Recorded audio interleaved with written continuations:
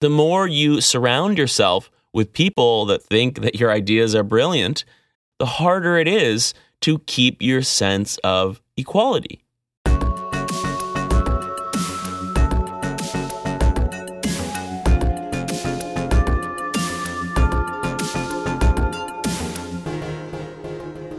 Getting discomfortable with cults.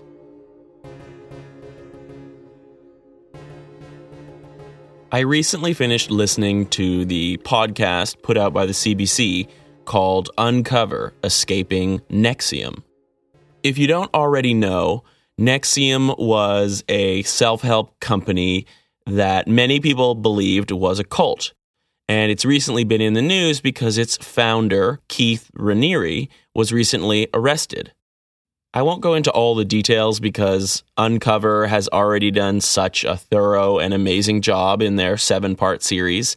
It chronicles the story of Sarah Edmondson. She was a high-ranking member and teacher of NXIVM over the last 12 years who recently defected from the group after being branded in a sort of secret subgroup within NXIVM called DOS. I've actually known about NXIVM for years because it became quite popular in Vancouver, thanks in large part to Sarah Edmondson. I grew up in Vancouver. I was a child actor, as you may know from previous episodes of the podcast, and there were quite a few people that I was acquainted with in the acting community who were affiliated with NXIVM or had at least taken NXIVM courses. And I had always viewed NXIVM as a cult. It wasn't difficult to go online and read about the founder of NXIVM and his previous exploits with multi-level marketing schemes, basically pyramid schemes, and a lot of experts like Rick Ross had long labeled NXIVM a cult. And I've always been fascinated by cults. I think for two reasons. On the one hand, I'm like, who are these people? And what is the psychology where you're willing to give up everything, give up all your money and your old life and your attachments in order to follow one person or one ideology? But at the same time, I'm also fascinated by these charismatic leaders. Like, who are these people and what are these ideas that can have that effect on other people? And I can understand the appeal. For a long time, I was convinced that I needed to be a famous filmmaker in order to prove that I had value as a human being. And I think there's a certain cultish quality to being an auteur filmmaker. There's kind of a cult of personality. People like Stanley Kubrick, the way that people obsess over the tiniest details in his movies and are almost unquestioning in their enjoyment and championing of his films. I was kind of like that. I was following the cult of Stanley Kubrick. And I felt like he, he's dead now, but while he was alive, he was this mysterious, powerful, talented artist. And you just sort of wanted to worship him and learn from him. And you see this with all kinds of leaders, like Steve Jobs is probably the perfect example. Our culture is so fascinated by him and the way he thought and the things he achieved, even though by all accounts he was also a giant asshole. I think part of me always coveted that kind of power, that kind of charisma, that kind of appeal. These people at the top of these organizations or these religious groups that are literally worshipped by all these other humans, it just appears that they must have so much intrinsic value. They must literally be at the top of the hierarchy. They must be better in some way. I actually had an idea at one point to make a documentary that followed me trying to start my own cult and see if I could actually convince people to follow me. I abandoned this project when I discovered that another film with the exact same premise had just been released. It's called Kumare, and it follows a New York film student pretending to be an Indian yogic guru. And it's actually quite a brilliant and hilarious film. He does succeed in getting a handful of dedicated followers, and I don't want to ruin it, but at the end, in his own sort of indirect way, he actually comes clean and reveals that he's not who he said he was. It also brings to mind the recent documentary on Netflix, Wild Wild Country. For weeks after that documentary was released, every day someone would text me, "Oh my goodness, you have to watch Wild Wild Country." And I was sort of putting it off. And then one day I was on Twitter reading some interesting quote that someone had retweeted, and it was by somebody named Osho. And I was like, oh, who's this Osho character? I've never heard of him. In my mind, I was picturing like a Japanese Zen master. So I went on the internet and I started reading excerpts from all these different books that Osho had written. And eventually I discovered that Osho is actually the cult leader from the documentary Wild Wild Country. That was the moment that I was like, oh, I really need to watch that documentary, because here I was about to buy one of his books because I thought his ideas sounded really interesting. As someone who is fascinated by self-help and who loves to share what he's learned with other people, I find these documentaries about cults rather chilling, because I'm always worried that I am either going to end up being one of these blind followers who gets abused, or becoming one of these abusive gurus who goes too far. In some of these cases, such as Wild Wild Country, it's clear that the cult started with a message that the leader truly believed in, a message that was really valuable for a lot of people. And Wild Wild Country is also a fascinating documentary that I highly recommend, because you really come away being uncertain about how much the unraveling of the cult was Osho's fault or the fault of some misguided followers, like his personal secretary. And it just grew and grew to the point where they lost touch with reality, and a hubristic entitlement basically led them down a path where they started to abuse that power. They started to abuse that control. They started to believe that they were above the law, that they really were gods in their own way. And I can completely see how that would happen.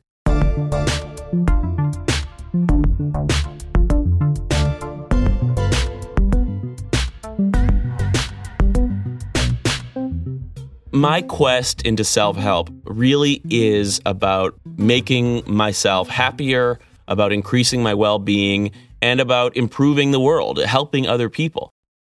And sometimes I feel like I really have connected someone with an idea that has really helped them, that has improved their life. And that feels great. It feels amazing. But at the same time, my ego is always lurking behind the scenes, and my ego always wants to get paid. Anything that I do for the sheer good of helping people from a sense of altruism always feeds into my ego saying, well, come on, what's in it for us?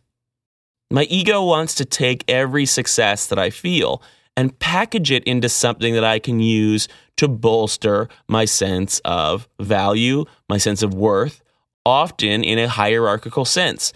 My ego really wants to put me on a pedestal, put me back on the fictional hierarchy of human value and say, you're better than other people, AJ. You have value that cannot be taken away. And I can see why my ego wants to do that. My ego is just trying to protect me both physically and protect me psychologically. And part of its schema for protecting me psychologically is to create these illusions of identity that are connected to things like success, things like respect, a lot of external validation from other people, and sort of like build all of that into a protective fortress that keeps me safe from a sense of being unlovable, worthless, valueless, nothing. So it's sort of a constant struggle to learn new facts that I really think are valuable and to try to share them with people, and then to keep my ego in check. And every time I have some kind of success, to recognize that that doesn't make me any better than the people I'm trying to help. That doesn't even make me any better than I was before, per se. It doesn't actually change my value in any way. I kind of just look at it more as fulfilling my potential. A potential that I always had, a potential that I believe everybody has, a kind of equal potential that we all share in, but a potential that none of us needs to use. Intellectually, I don't believe that we actually need to achieve anything in order to be valuable, lovable humans. We are already all enough exactly the way we are. However, my ego and my emotions, which are connected to shame, and my upbringing, which was based on our culture of hierarchy and comparison and shame, all of those forces are insidiously undermining what I intellectually know to be true, which is that we are all of equal value. But I still emotionally want to feel the rush of being better than people, of being famous, of being the best. So I can see that the more you succeed at helping people, the greater danger you are in of losing this battle with your ego. The more you surround yourself with people that think that your ideas are brilliant and who want to follow you and who hold you above themselves, the harder it is to keep your sense of equality. In some cases, though, it doesn't seem like the cult begins from a well-meaning place. NXIVM, for example, if you look at its founder, Keith Raniere, before he founded NXIVM, he was already running a money-making pyramid scheme. Keith Raniere has often billed himself as the smartest man in the world, with one of the highest IQs, supposedly. And it seems that he was just looking for a way to elevate himself and create yet another multi-level marketing scheme based on some kind of self-help paradigm. And by the sounds of it, I've never taken any NXIVM courses, though I would take any course. I'm open to taking any crazy personal betterment course. I would try it at least once, no matter what it is, because I just want to experience as many different viewpoints as I can. And if it's total bullshit, then I hope that I will be able to recognize it as such. But from what I've read and heard on the Uncover podcast about NXIVM, it seems like he cobbled together a bunch of self-help ideas that were already out there, some of which I think are quite true and smart, and created his own version of things and basically just gave it different names. It doesn't feel like he gathered these ideas because he really was trying to make the world a better place. It seems like it was always designed to get him rich and to give him the kind of prestige, value, and superiority that he craved.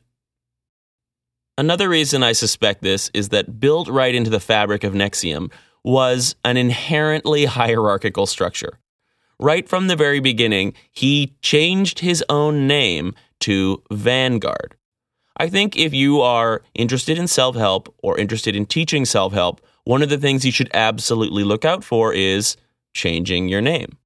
I know a lot of people do this in Buddhism and other religions, but frankly, the more you can stay grounded in your totally mundane, pedestrian human self, the less likely it is that you are going to elevate yourself into some kind of deity or some kind of prophet.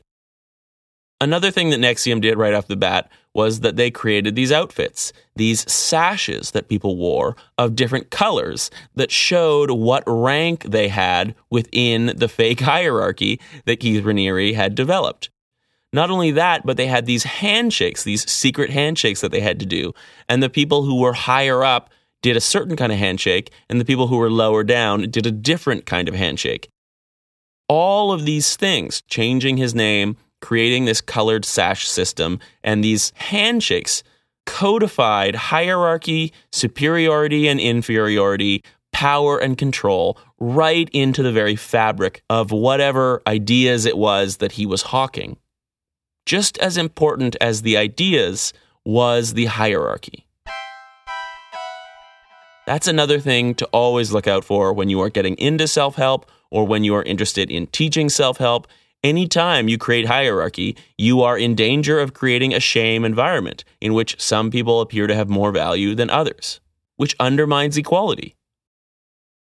Another thing to look out for is the creation of proprietary language.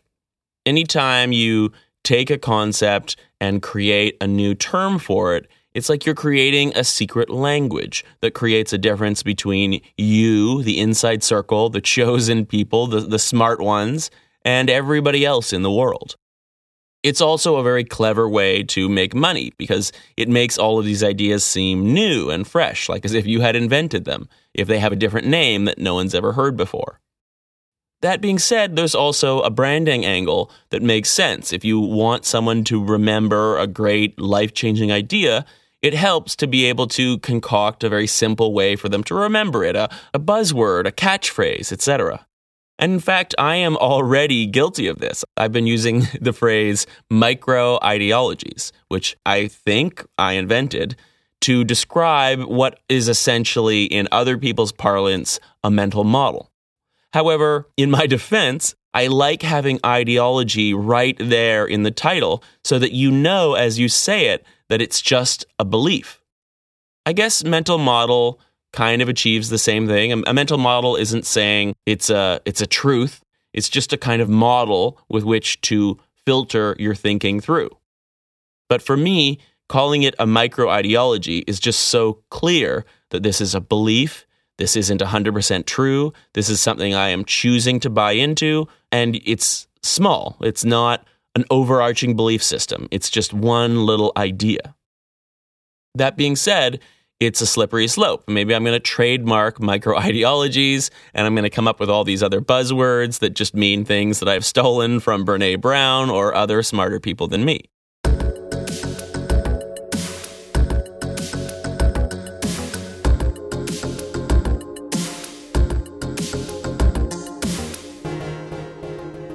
In a way, it's about power.